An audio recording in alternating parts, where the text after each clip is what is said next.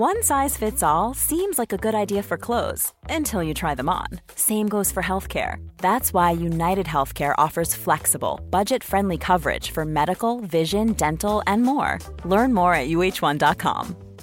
Hiring for your small business? If you're not looking for professionals on LinkedIn, you're looking in the wrong place. That's like looking for your car keys in a fish tank. LinkedIn helps you hire professionals you can't find anywhere else, even those who aren't actively searching for a new job but might be open to the perfect role. In a given month, over 70% of LinkedIn users don't even visit other leading job sites. So start looking in the right place. With LinkedIn, you can hire professionals like a professional. Post your free job on linkedin.com/people today. Drop your shoulders, take a breath, tune in to how you feel, because it's time to stretch. Hello and welcome back to a new season of Stretch Marks podcast. My name is Sinead O'Moore and I created Stretch Marks to give us all an opportunity to acknowledge the parts of life that are stretching us in all directions. Not just the physical, but the mental, emotional, hormonal, professional, financial, identity, partnership, energetic stretches we all go through. Because there is no right or wrong, there is no picture perfect, there are just a series of stretches, one after the other, that leave their mark. This episode is sponsored by Carrywell, maternity wear that makes breastfeeding and pregnancy as comfortable as possible. Carrywell is the support we need with their maternity and nursing underwear, made specifically for our growing needs before, during and after pregnancy. Embrace the stretch of motherhood confidently with Carrywell and this podcast. Fertility is a very personal journey. Understandably so personal, it's often completely private. But that can leave us at risk of only hearing some commercial promises and the good news. So where is the messy middle? Claire Walsh is a successful author and TED talker. She is not shy to challenge or resilience, being the first person to represent Ireland at the Free Diving World Championships in 2019, and is one woman who certainly knows how important it is to take a breath. As she teaches and talks about breath and what it can do for our body and mind in sea and on land. She is strong and brave, and she is in the messy middle of subfertility. We talk about illusions being shattered, her relationship with hope, the indignity of the physical process, and the power games between you and an industry who hold the keys to life. This is a moving conversation with a woman who doesn't know how the story ends, and who is being stretched between what could be and what this is.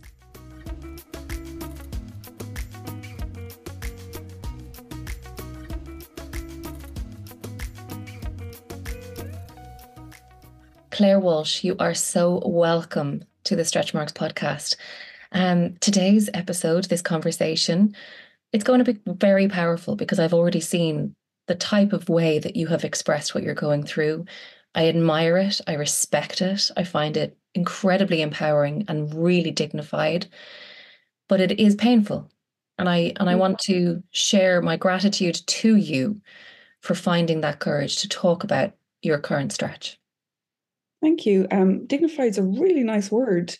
I take that as a huge, huge compliment. In fact, I'm going to pop it up on my notice board in front of me because I think there's so much about fertility, infertility that's so undignified, it's so raw, it's so visceral, whether that's physical elements or emotional elements. So to reach any sort of even illusion of dignity is absolutely a win. Tell me, when did you start to acknowledge that your body wasn't aligning with your personal wishes? Again, a really super way of putting it. I think probably just a little over a year ago.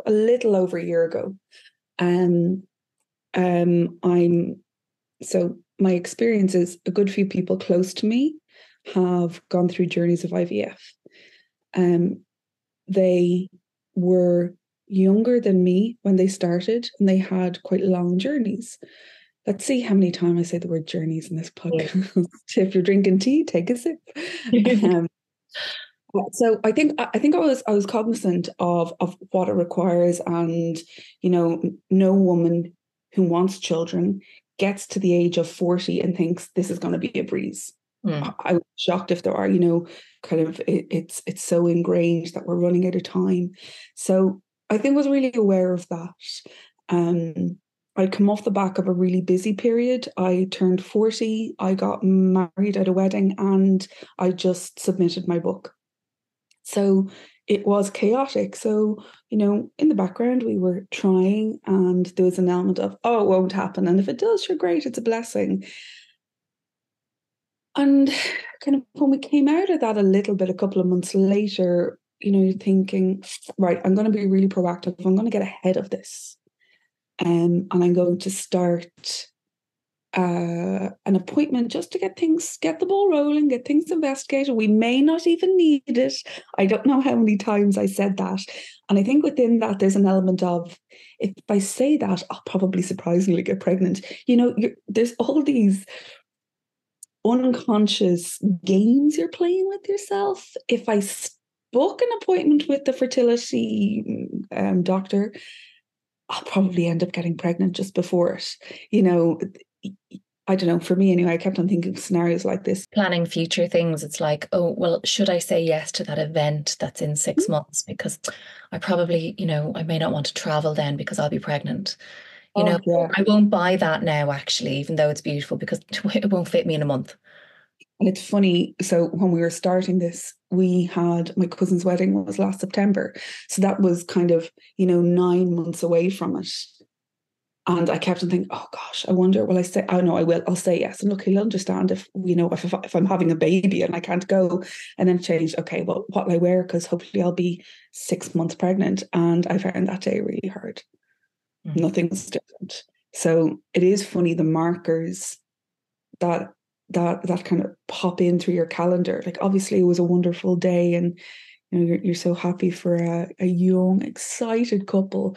But I think a theme that's going to come up pretty often in this chat is a duality, coexistence of two very opposing emotions.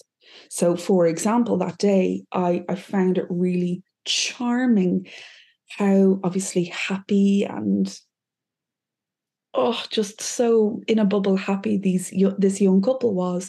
And whilst myself and my husband were just over a year married, and we're in the depths of something very real and very not shiny. Does that make sense? So again, it's lots and lots of stark contrast, and managing, you can feel two very different things at one time. So there's lots of moments of that. But just like you said, you're planning things. Do I buy things? Do I not? And it is mad how quickly a year passes and you're in the exact same position. Christmas was a hard one. Christmas was definitely a hard one. Is that because of imagined? Because Christmas is such a marker anyway, like obviously where it's placed in the calendar, at the end of the year and reflection. And I like Christmas. I love Christmas. In fact, I love the traditions, the family element, the magic. I definitely buy into it. And I think, last year, so my husband is Muslim and didn't grow up with Christmas or any experience of it other than what he saw on TV. So last year I was explaining what Santa looks like. Now he finds this gas. He's like, so this guy that you don't know breaks into your house and leaves presents for you, and he can see you when you're sleeping. And we love him for it, This is it. When you break it down and explain, you're going, yeah, no, I totally get how it sounds. So I'm trying to explain the non-tangible elements of Santa, the magic, the excitement, how still to this day at 41 years old, I never really sleep through the night on Christmas Eve. It's like historical excitement is still somewhere in my body. I think it is incredible.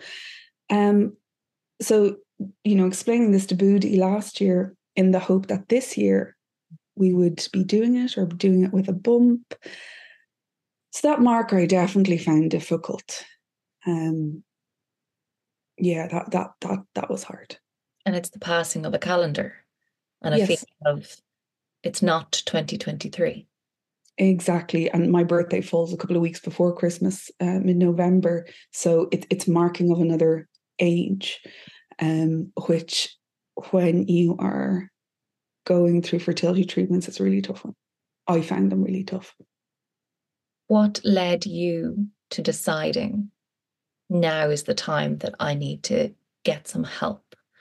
Well, yeah, so going back to that original appointment that I thought, well, look, sure, I'll just get the ball rolling. We probably won't need it. So, that appointment passed and it was more of a general MOT, bloods and, scans and things like that. And then it continued on for a month or so. And then, there was kind of a sense of, well, there's no reason why this shouldn't be happening and not really sure. And so we were recommended to go to a doctor that specializes in fertility. And again, she was really thorough, which was incredible. So again, you're kind of, maybe one way to describe it is my foot was on both sides of the fence. I was tentatively exploring what fertility treatments might look like, but I still kind of thought deep down would happen itself on its own. So a couple of months into that, we were told, maybe given time constraints being my age, it's time to start IVF. And I kind of thought, well, surely we're not there yet. How about we wait another couple of months? And they said, well, look, I think you should probably get the ball rolling. And that was a really hard weekend, actually. I think it was the end of April, start of May last year. It's funny, there are markers throughout that I really remember. That weekend was a very difficult one. There's a strange sense of loss, or you're suddenly into a new world and you're rapidly learning this vocabulary and what the acronyms stand for, the financial minefield that it is. So you become fluent in this new language really, really quickly. And the fertility doctor we were seeing, I remember actually had a consultation with her yesterday, and I reminded her of this. We were talking about PGT, which I now cannot remember. Pre-genetic testing, sorry, I couldn't remember what it stood for. And we were talking about that, the benefits of it, the pros and cons, the cost and all of this. And she just said, can I just say, I'm really sorry you have to know what that stands for and what it means. And it did stop me in my tracks. You don't realize how quickly you become enveloped by this world. I had spreadsheets and I had the costings from different clinics in Ireland, and then where we could travel to do it, and the costings for there, and the pros and cons. So, I was quite methodical about it because I was afraid of the emotional element. So to focus on the practical was probably easier. So that was probably May. And then things just went a little bit arseways. They found some cells that had to be looked into. You get all these checks before you go ahead with any treatment. And my checks threw up some cells that had to be removed and various other things. So it just seemed there was a lot happening gynecologically, which was just so full on. Yeah, it was really, really full on. So we started our first cycle, I think, the end of July, start of August. And then shit got real. And this is specifically why I wanted to talk to you now. I've talked about fertility and IVF in various ways in the last few years, either on Every Mum or on Stretch Marks podcast. But in the terms of retrospectively. Yeah. And that retrospection comes also with the minimization of some of the symptoms, because of time and time passing. And we are, as humans, good at forgetting, minimizing, again, that memory of some of the things that are quite distressing in our life, especially if the goal was achieved. Exactly. And I also am going to add in there, I think also because of trauma, certainly in my experience, there were, and obviously this is not carte blanche. This is not pouring everything in the same bush. This was my experience. However, since sharing my experience, I'm learning that it's not that unusual, which I think is the unfortunate thing. So there's definitely some elements that maybe in years' time I'll forget. I kind of hope I do. Because you're in it and you're moving so quickly. So there isn't time to go, this is fucked. For want of a better word, this is absolutely fucked, this situation that we're in. But you're moving so quickly. You're making decisions. You're also physically, mentally compromised. So everything it takes on a kind of blur, dream-like quality. It did for me anyway. And my experience of IVF before, say, any of my friends did it, it's people who will talk about it. There's no detail, which obviously everyone's entitled to privacy, but it's spoken about with a baby safely in their arms. So the perception of IVF is that it's a silver bullet for couples struggling to conceive naturally. I presume there's a better phrase for naturally nowadays, but without assistance. And that is just so absolutely not the case. And I think the difficulty in believing that is what gets parroted back to you when you're in the thick of it. Through pure ignorance. It might be the best of intentions, but pure ignorance. And that was one of the main, I can't think of the word, the main reason, one of the reasons for me speaking about it. The things people were saying to me, I am quite open. I tend to share, certainly with my family and friends, saying, look, we're doing this. But the things that people were saying were absolutely devastating. And, I can't emphasize enough, it was done with good intention. But so for example, someone said to me, how many rounds have you done? And at that point, I think we did 3. Just, sure, you're going to have to do loads more before it. Look, now, my friend's friends, her daughter, she did 7 and she's a baby. So just keep going, keep the head down. And I really appreciate the good wishes, the desire that person had for me for a positive outcome. But what they're not aware of is what they're asking of me. So let's take the person who's done 3, and if for some bizarre reason there was a guarantee you'd get it by 7, so to do another 4, firstly, you're talking about nearly maybe 20 grand. Very first thing. Something that's very easy to measure is money. And the less easy things, the things that aren't as tangible, are the mental and emotional toll. I was destroyed after 3. The toll it was taking on my sense of self, my ability to emotionally regulate, my ability to work, my partner, our stress levels, our nervous systems, how we were in a relationship, how we interacted with the world, and so on. So saying repeat that another 4 times, I was kind of, I don't think I can. So it comes down, yeah, exactly. And it comes down to this thing of, is it because I'm not resilient enough? So all these internal dialogues are happening. And I shared a video on it, on, likening, let's do another round, as, likening it to buying another round of drinks at the bar. It's not the same. And again, it's this idea of that IVF is a silver bullet. And, because I feel historically people only speak about if they've been successful, and some of the more humbling details get glossed over for good reason. And, obviously we can never fully understand something unless we've gone through it to some extent. But actually the dialogue around it I found to be quite destructive. I understood it was well-meaning, but it was destructive for me. You said then the treatment started and shit got real.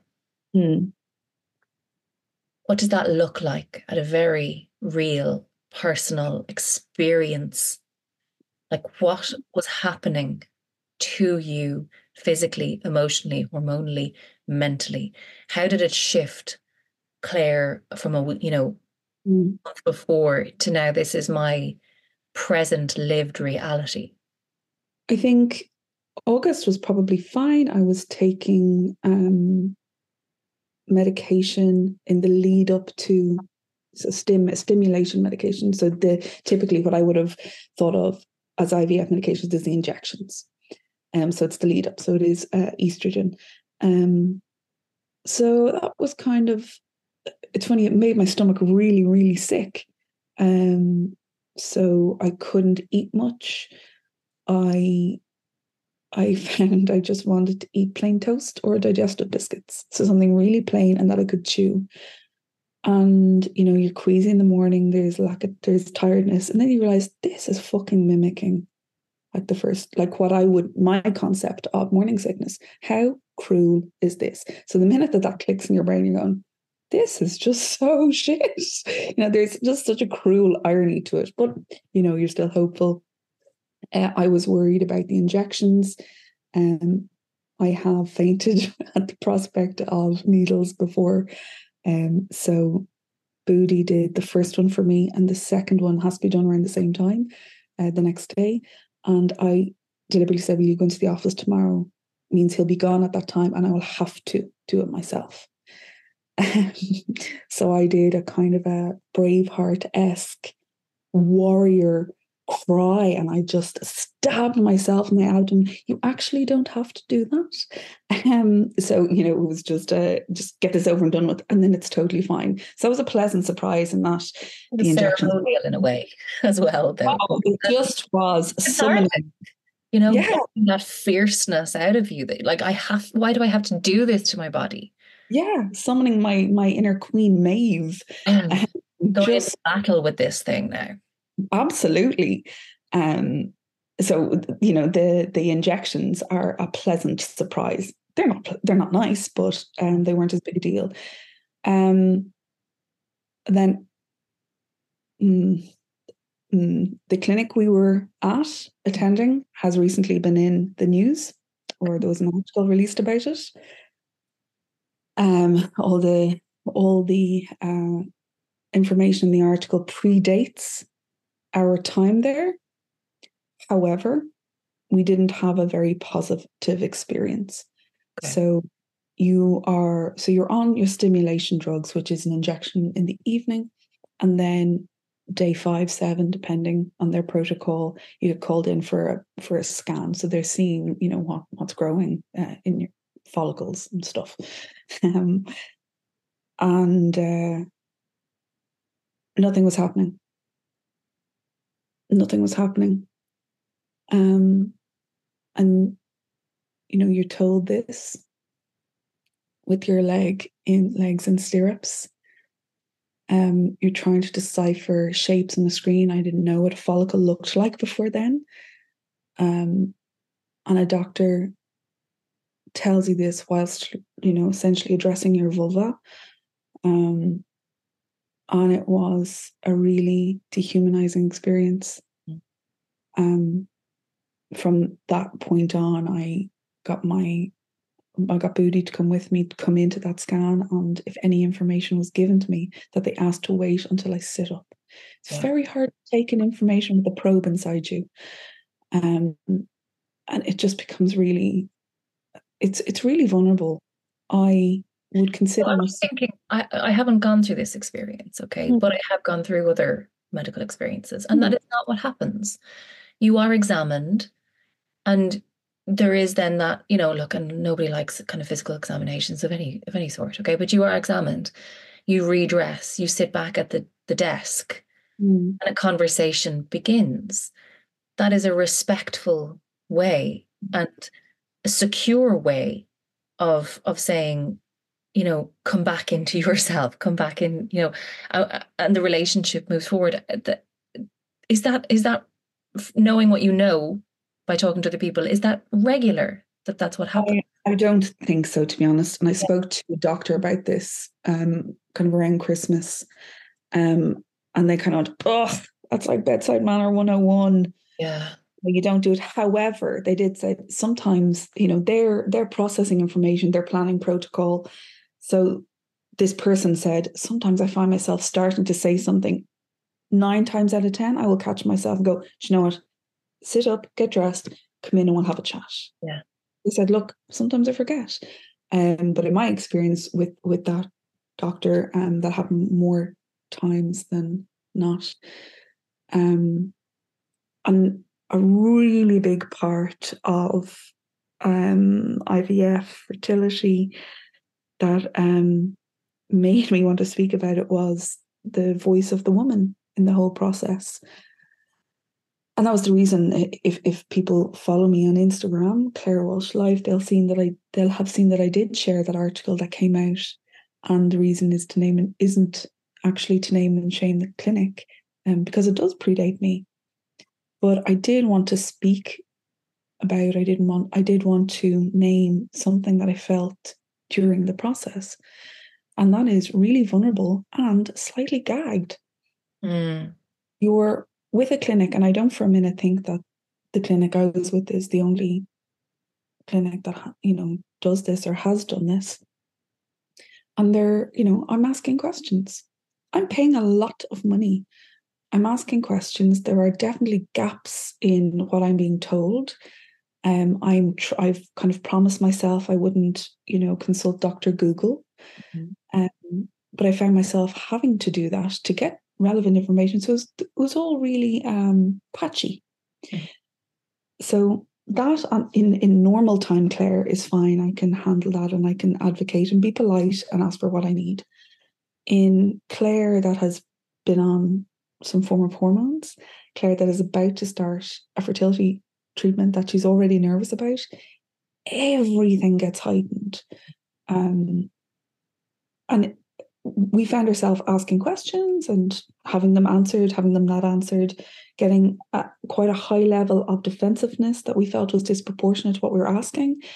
And then this kind of continued, and it became, and I really dislike the overuse of the word gaslighting, but in its truest definition, I felt like we were being gaslighted. Mm. And suddenly you find yourself in a position where you're going, we've just paid £6,000. We've already spent 4 doing tests. Mm-hmm. These people are going to be responsible for the doctors I see. These doctors are going to be doing internal scans. They're going to be answering my questions, not answering them. They're going to be hopefully getting my eggs. They're going to be creating my egg. And suddenly I just felt so trapped. I remember saying to my sister, who I worked in hospitality for years and years and years, I said, what's the IVF equivalent of spitting in my food? I feel like they're going to do that. So suddenly I found myself not being able to question, it's like biting back. It doesn't take much to be a difficult woman. Absolutely. And I have no doubt they mark your file. Maybe that's completely wrong. But you're worried that you're marked as difficult. And then suddenly I find myself going, just be nice to them, Claire. Don't challenge them. Just take your injections. And then I hear that dialogue and go, who the fuck is that girl? That's not me. It's a really weird, it's a really disconcerting position to be in. So essentially you are so vulnerable. They have so much power. And not only that, you are paying so much for the privilege. And the consequence. The consequence is life-changing. Yep. Do I get to be a parent or not? Yeah. It's a pretty big 2 roads diverge in the yellow wood. So, and again, I do need to caveat a lot of this with our experience wasn't all bad. And we did have a consultant who I feel genuinely cared and was invested in me. So this isn't I'm not pregnant at the end of it. So fuck the clinic and, throw a match onto it. I felt I started talking about this before I kind of knew the outcome. And that's why I shared it, because there is something about the woman's voice in it of not really being able to speak freely, of worry of being judged or reprimanded or treated differently when you're already so vulnerable. And I think that's the piece that's important, that I want to know more about. I want to research more about. Vulnerable client. great and powerful odds and a lot of money in the middle of that relationship. What I would say to you is that, take the money aside, perhaps, well, for sure. It is not uncommon to also hear this relationship dynamic in pregnancy, in experiences of traumatic birth, in experiences of traumatic postpartums, especially around conversations of, breastfeeding, just this power dynamic, this vulnerability and this power dynamic, and a feeling of being gagged and silenced and being the good girl in the room, instead of being like, this is happening to my body. And it's funny, so the bit after our IVF treatment, I didn't respond, and I still didn't respond. But then the abnormal happening was that I experienced a lot of side effects from the drugs after the fact. So essentially I started bleeding, started hemorrhaging. I was bleeding for 2.5 months. It wasn't a period. It was leaving me woozy. It was very painful. It's destroyed more towels and sheets than I can possibly explain. It was really mad. And I remember just saying, there's no way they would let a man bleed for 10 weeks and go, I don't know, breakthrough bleeding. I feel like it's the equivalent of, it's a virus. I'm like, what exactly is breakthrough bleeding, and why is it happening, and what are we doing about it, and what does, all this kind of thing. There were so many elements where I go, this isn't right, but I don't have the knowledge, I don't have the expertise to know where to look. So I'm just going to start. And yesterday or the day before, I had a conversation with a healthcare professional, and we spoke about IVF, the industry. And I learned, no, they're probably not shocking facts, to be honest with you, but the industry side, the business side, and that side of behind the scenes. And I just found tears streaming down my cheeks, not for me, but for the hundreds, no, I'm talking about hundreds of messages in my inbox on Instagram from women who put their savings, their marriage, their body, their well-being into their baby project. Some of them walked away with a baby, but a shitload of trauma. Some of them walked away going, enough, I need to put me first. Some of them walked away without their marriage intact. Some of them walked away in shit tons of debt. And just, obviously industries and business and money, but what that means to the people involved, the patients, the clients, it is life-changing stuff. It was really, really devastating. What were some of those truths that broke you? I suppose a business's role, function is just to make money. And I think when I'm entering into something, I have to make a decision not to be cynical, because you can view everything through that lens. So being, we are still on our journey. We're in between drink and take a sip. We're still, in between clinics, and I'm going to find it far harder to be not cynical, recommending a treatment that costs €10,000, or I think you're going to need whatever. You're going to go, do I actually need it, or are you trying to make a target? Yeah. And the truth is, in between, and I 100% not saying that all doctors are money grabbing, whatever, but I do think the umbrella aspect of it is an industry. It is a business. I want to thank Carrawell for recognising how important support is to mothers, and for providing that support in all shapes and sizes, even podcasts. Their pregnancy and postpartum range is all about comfort, functionality and support, It's not just about clothing. It's like this ongoing experience of well-being that sticks with you from pregnancy all the way through nursing. What is even more impressive is their commitment to the environment. Carrywell has taken significant strides to increase their eco-credentials by incorporating recycled materials into their collection. So not only are you empowered when expecting, feeding and reclaiming your body, but you're also contributing to a more sustainable and eco-friendly approach to motherhood. Embrace the stretch of motherhood confidently with Carrywell, available to buy now on cleverclogs.ie or check out your nearest stockist.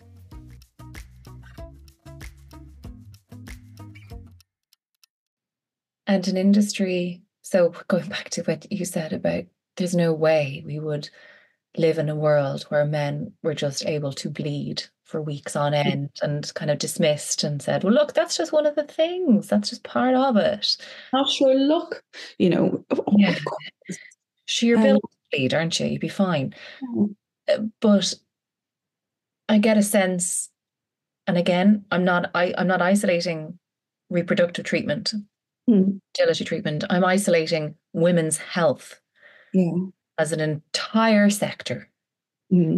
After years of these conversations and my own personal experiences, where it can be commoditized, there is great attention to detail and motivation and investment and studies and research and growth. It is a corporate game. How can industries literally be birthed because of what it is that we are physically enabled to do, with very little matched when it comes to the female experience? Yeah. How can we go through this and minimize your pain? How can we go through this and minimize your side effects?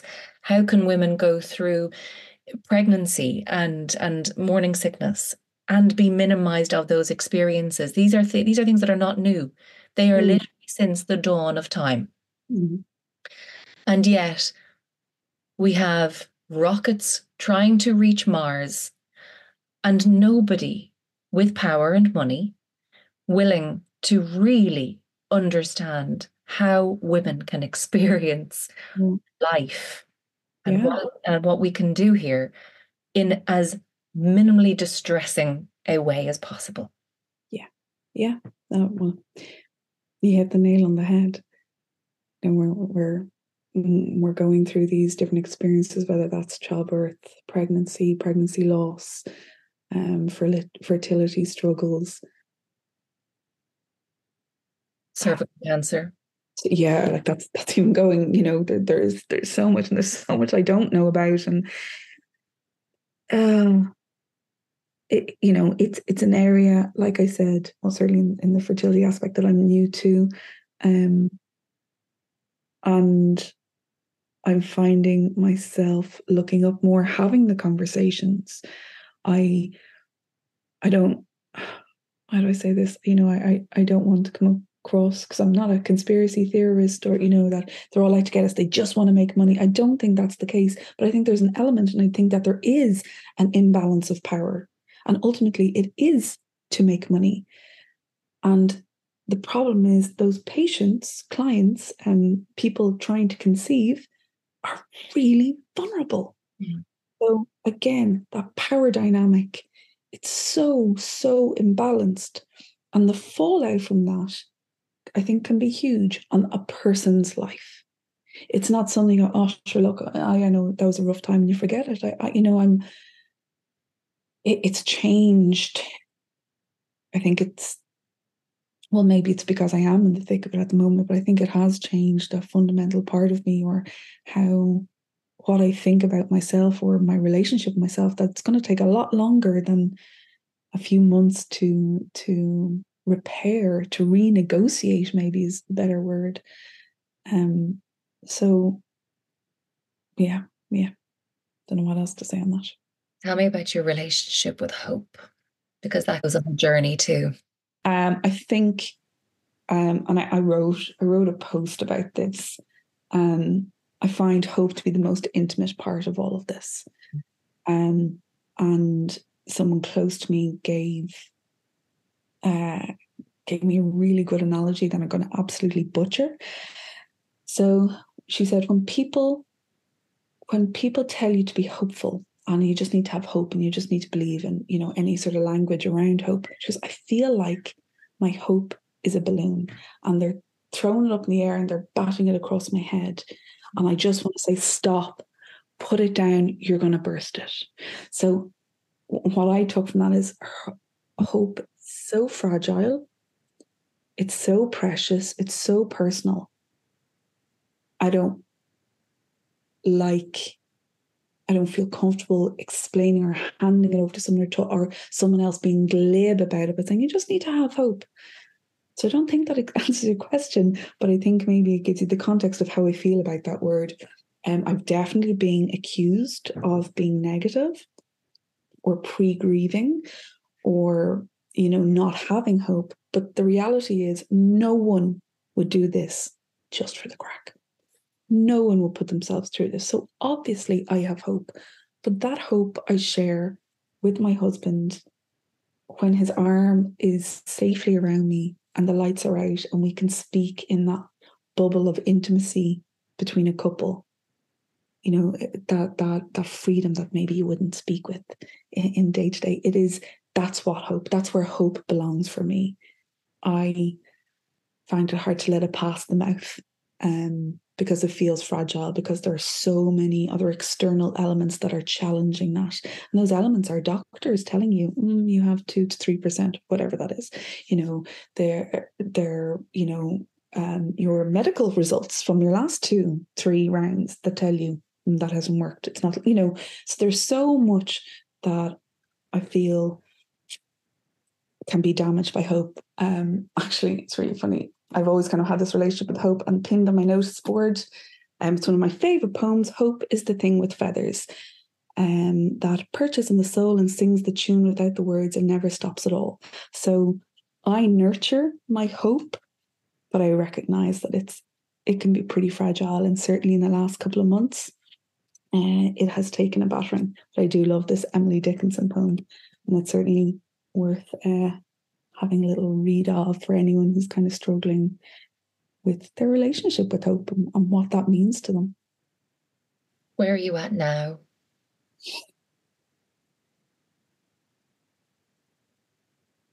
Where am I at now? I am in the messy, messy middle. Actually, I don't think I'm at the middle. I think I'm kind of middling towards the end. It's a really messy place. It's a really messy place. We are in between treatments. I am feeling the emotional, mental knock-on effects quite a lot, quite keenly at the moment, more so than I did, a month ago. But yeah, I'm really feeling it at the moment. And I think, that's one of the reasons why I agreed to talk about it and indeed to do this podcast, because I think to hear someone talking from the messy middle is something that I would have benefited from. I don't know the outcome. I don't know if in a year's time I will either be pregnant or with a child, or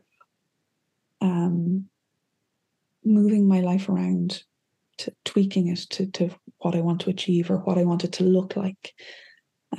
Both will be fine. All will be fine. I will be fine either way, but it is an awareness that this journey doesn't always lead to a happy ending. And again, I really appreciate messages of, oh, please God, this time next year you'll have your little baby in your arms. I'm kind of going, I hope so too. There you go. Hope slips out. I hope that's the outcome too. But if it's not, I'm still Claire, and I'm still whatever I believe about myself. And I'm going to work really hard at solidifying those things and not letting not being a mother take away from that. Does not define any of us. No. No. It is a very I think we are in and I was given a word by Helena Tuberty and now totally lost it, a mother-centered society. And you need some support. Helena is wonderful. She really, really, really is. I can't sing her praises enough. But we do, I think, consciously or unconsciously. I think mothers are heroes. I have two sisters. Both of them are mothers, and each child represented a really different stage for my sisters. And I think the strength and resilience women show is otherworldly. It is of legends and goddesses, and it's making the hair in the back of my neck stand up. It is quite astounding. But I think to say that I would consider myself to be a lesser person because I'm not a mother, might be a little bit of a fib, but there's a bias in there. Yeah, I don't have the words to articulate that properly yet. There would definitely be a fear. So in this messy stage that I'm in now, life is kind of paused, to be honest with you. I'm finding it difficult to concentrate on work. That tab open in the back of my brain drains so much battery. Even if I don't have doctor's appointments or I'm not actively doing something at the minute regarding fertility treatment, but it leaves no space for creativity. It takes a lot of energy, it takes a lot of patience. I wasn't given a lot of patience to begin with, so it's not super. It's a really, really, really messy stage. And it's like the worst January ever. It's really compounded by that. It's like an eternal January. It's really, really hard. It's really, really hard. So yeah, that's where I'm at. It's shite. Everything is longer when you're waiting for an outcome. Yeah, and like there's so much fear, and fear is a subject I'm really trying to explore at the moment. Everything has become so fear motivated by fear. I'm afraid it won't happen, or I'm afraid of things like really bizarre. So the storm on Sunday night, Isha, I lay in bed and I'm really scared of the wind. That's not me. Mm-hmm. And I stopped and I wrote a little note in my journal beside my bed and kind of came back to it in the morning going, what is happening? What is being held so tightly that is now manifesting in being scared by wind?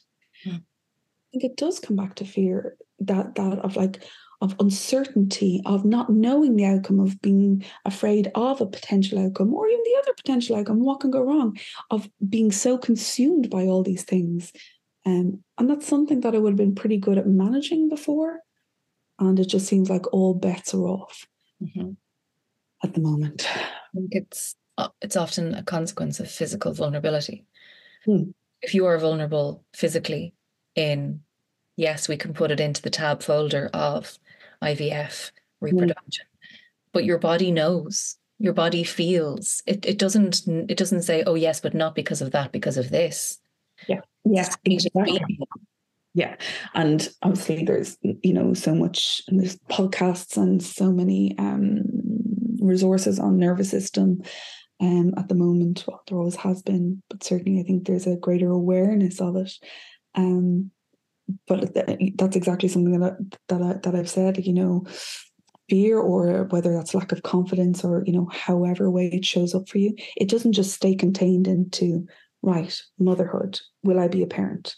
It dribbles into, maybe I'm not a great writer. Maybe that book was a fluke, or I shouldn't have been nominated for that award that I was really proud of 2 months ago. Now I'm second doubting it. Or maybe my friends don't, it can get really, really ridiculous, but it does seep. It's quite insidious.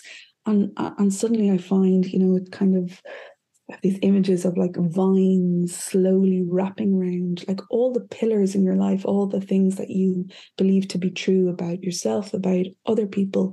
It's kind of thwarting it. So I think that is probably the biggest learning of fertility, whilst I knew what the journeys looked like by proxy from having seen friends go through it. I had no clue at how it shakes the core of pretty much everything in your life. Everything.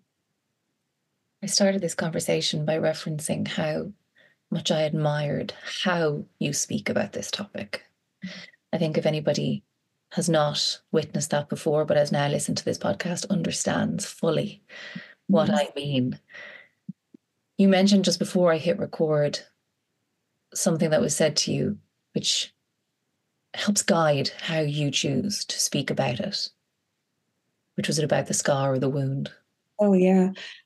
Someone recommended, a very wise person, speak from the scar and not from the wound. And I went, oh, yeah, that makes sense. Like, wait till the time has passed. And then I started posting stuff and I went, nah, fuck it, speaking from the wound. And she just laughed. But I think there's a value to it. And like, I know today, I am not my most articulate. Words just feel just a little bit beyond reach. And I'm also, I think, moving into a new stage of what I'm thinking about in terms of fertility at the moment.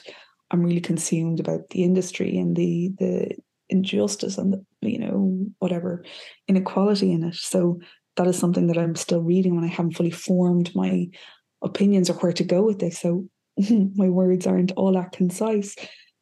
But I do think that there is something about sharing, like that wound hasn't even had a chance to scab yet.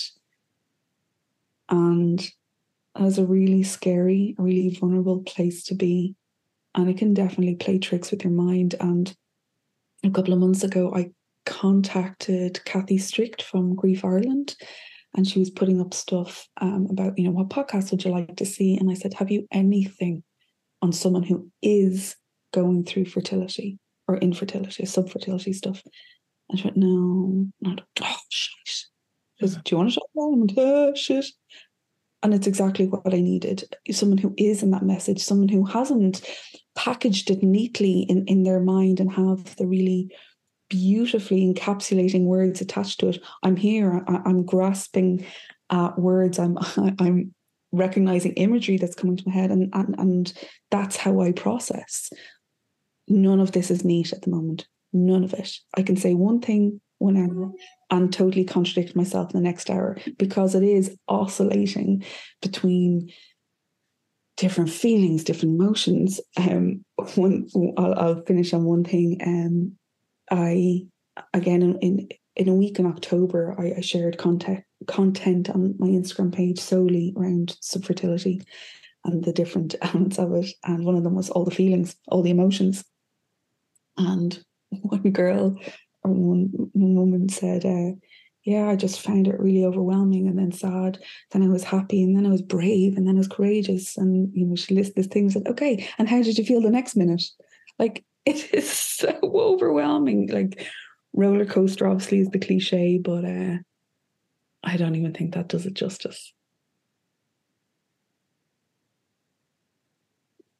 You say you're grasping at words and that you're not as eloquent as you may want to be right now. Claire, I need you to know that that is your body lying to you. Okay? Because everything that you have said is truthful, it is honest, it is courageous, and it is the messy middle. It is what is missing from the narrative. We cannot just have capitalist promises and perfect outcomes. That cannot be the thesaurus of fertility. We need so many voices because even somebody else's messy middle is not the same as your messy middle. And they can't be sanitized by live, love, laugh platitudes either. I met a person recently and they said, how are you doing? I said, fucking shit. Yeah. And she laughed. And I said, actually, I learned that from you. And I said, I remember asking before, how you doing? And you said, I'm not doing great. I said, I really admired that about you. And that is something I've really appreciated. If someone has, I won't say strength, but the confidence maybe to hold space for you without trying to fix, without trying to go, like, I understand hearing someone say, this is really hard. I feel heartbroken. I feel very disempowered. I'm worried my marriage is going to have knock-on effects on my relationship. I am, if I loved someone and they told me that, I'd go into desperate fixer mode. I don't want my loved person to feel this way. Mm-hmm. So, like, what can we do?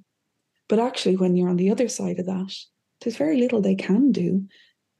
But I need them not to invalidate all these feelings. I'm a smart woman. I know I might feel differently tomorrow. I know that they are probably irrational. I know that they are caused by whatever. But in that moment, this is how things are. I just feel that rush to, again, I sanitize keeps coming back, just to make it neat and tidy.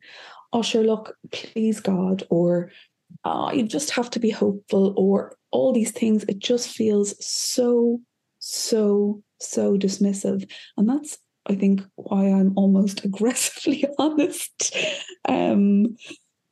It doesn't mean that I'm not optimistic or hopeful somewhere, but everyone's really comfortable with that. So I tend to lean into the other side.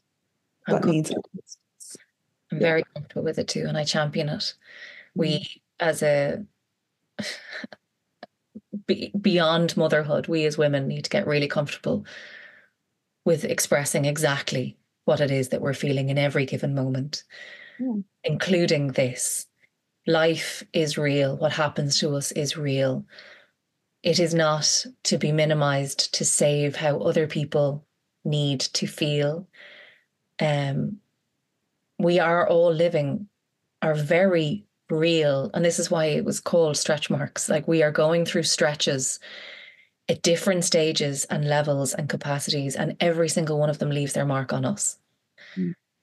And this is a stretch for you. And when you're in it, have the permission to express it in whatever way feels true and safe for you. Because for some, being as open and honest as you are may not feel safe for them. That might be pushing them into a different level of nervous system discomfort. So don't go there. Tune into you and what do you need from this moment, and live by that, because otherwise we are just setting ourselves up for a lifetime of illness if we just keep suppressing everything down. Absolutely. And, I think the other part of that is be brutal in protecting where you're at. My sister gave birth to my beautiful little nephew, Billy, a week ago today. And just, a week before that, we were talking about protecting energy, and she's a giver and takes care of a lot of people, so, I said, you have to be brutal, like the bubble, because this is a special time for you. It is stressful. It is exciting. And it's funny. I could almost imagine my husband kind of listening to me say this to her and going, oh yeah, Sarah, you won't do it for yourself, will you? I was well able to dole out that advice and believe in it vehemently. When it comes to me, things slip through the cracks, but it is going, well, this is a vulnerable time, and spending energy outside yourself maybe isn't the best use of your energy at the moment. If you're home upset, if you are, obviously this is going to vary from person to person, but it is having the confidence to pull up the drawbridge that is not selfish, is protective, because actually what you're doing is a marathon, and it is a huge, huge event in your life, even if people don't see or recognize it. There, you've done us a service. Oh my goodness, thank you so much for having me on to chat. I wish you love, and I wish you answers, and I wish you clarity, and I wish you the team around you that, most importantly, you can trust. Thank you very much. The outcome is not ours to tell, but I wish you all of those things as you move away from the messy middle and into whatever life has in store next. But thank you, and keep talking. Thank you. I will.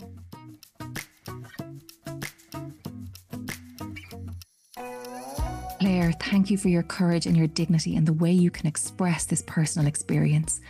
If you want to connect with Claire, you can find her on Instagram on @ClaireWalshLife. I'll also have a link in the show notes. And if this episode supported you, I would love to hear from you. I know it can be difficult to publicly share sometimes, but my DMs are always open. I believe in these conversations, and your actions make a huge difference. You have the power to help this show grow and reach new highs by sharing on your socials or in your WhatsApp groups and by hitting the subscribe button. Extra love as always for anyone who leaves an Apple or Spotify review. It all makes a huge difference. I'll talk to you again next week.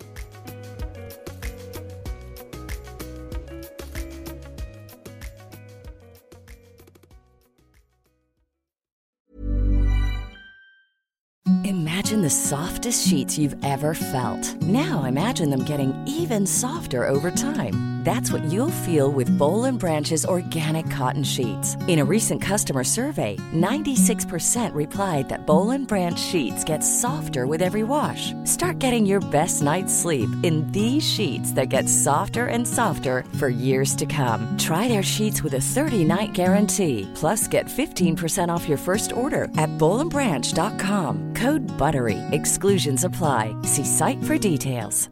Hey, it's Paige DeSorbo from Giggly Squad. High quality fashion without the price tag. Say hello to Quince. I'm snagging high-end essentials like cozy cashmere sweaters, sleek leather jackets, fine jewelry, and so much more. With Quince being 50 to 80% less than similar brands. And they partner with factories that prioritize safe, ethical, and responsible manufacturing. I love that. Luxury quality within reach. Go to quince.com/style to get free shipping and 365-day returns on your next order. Quince.com/style.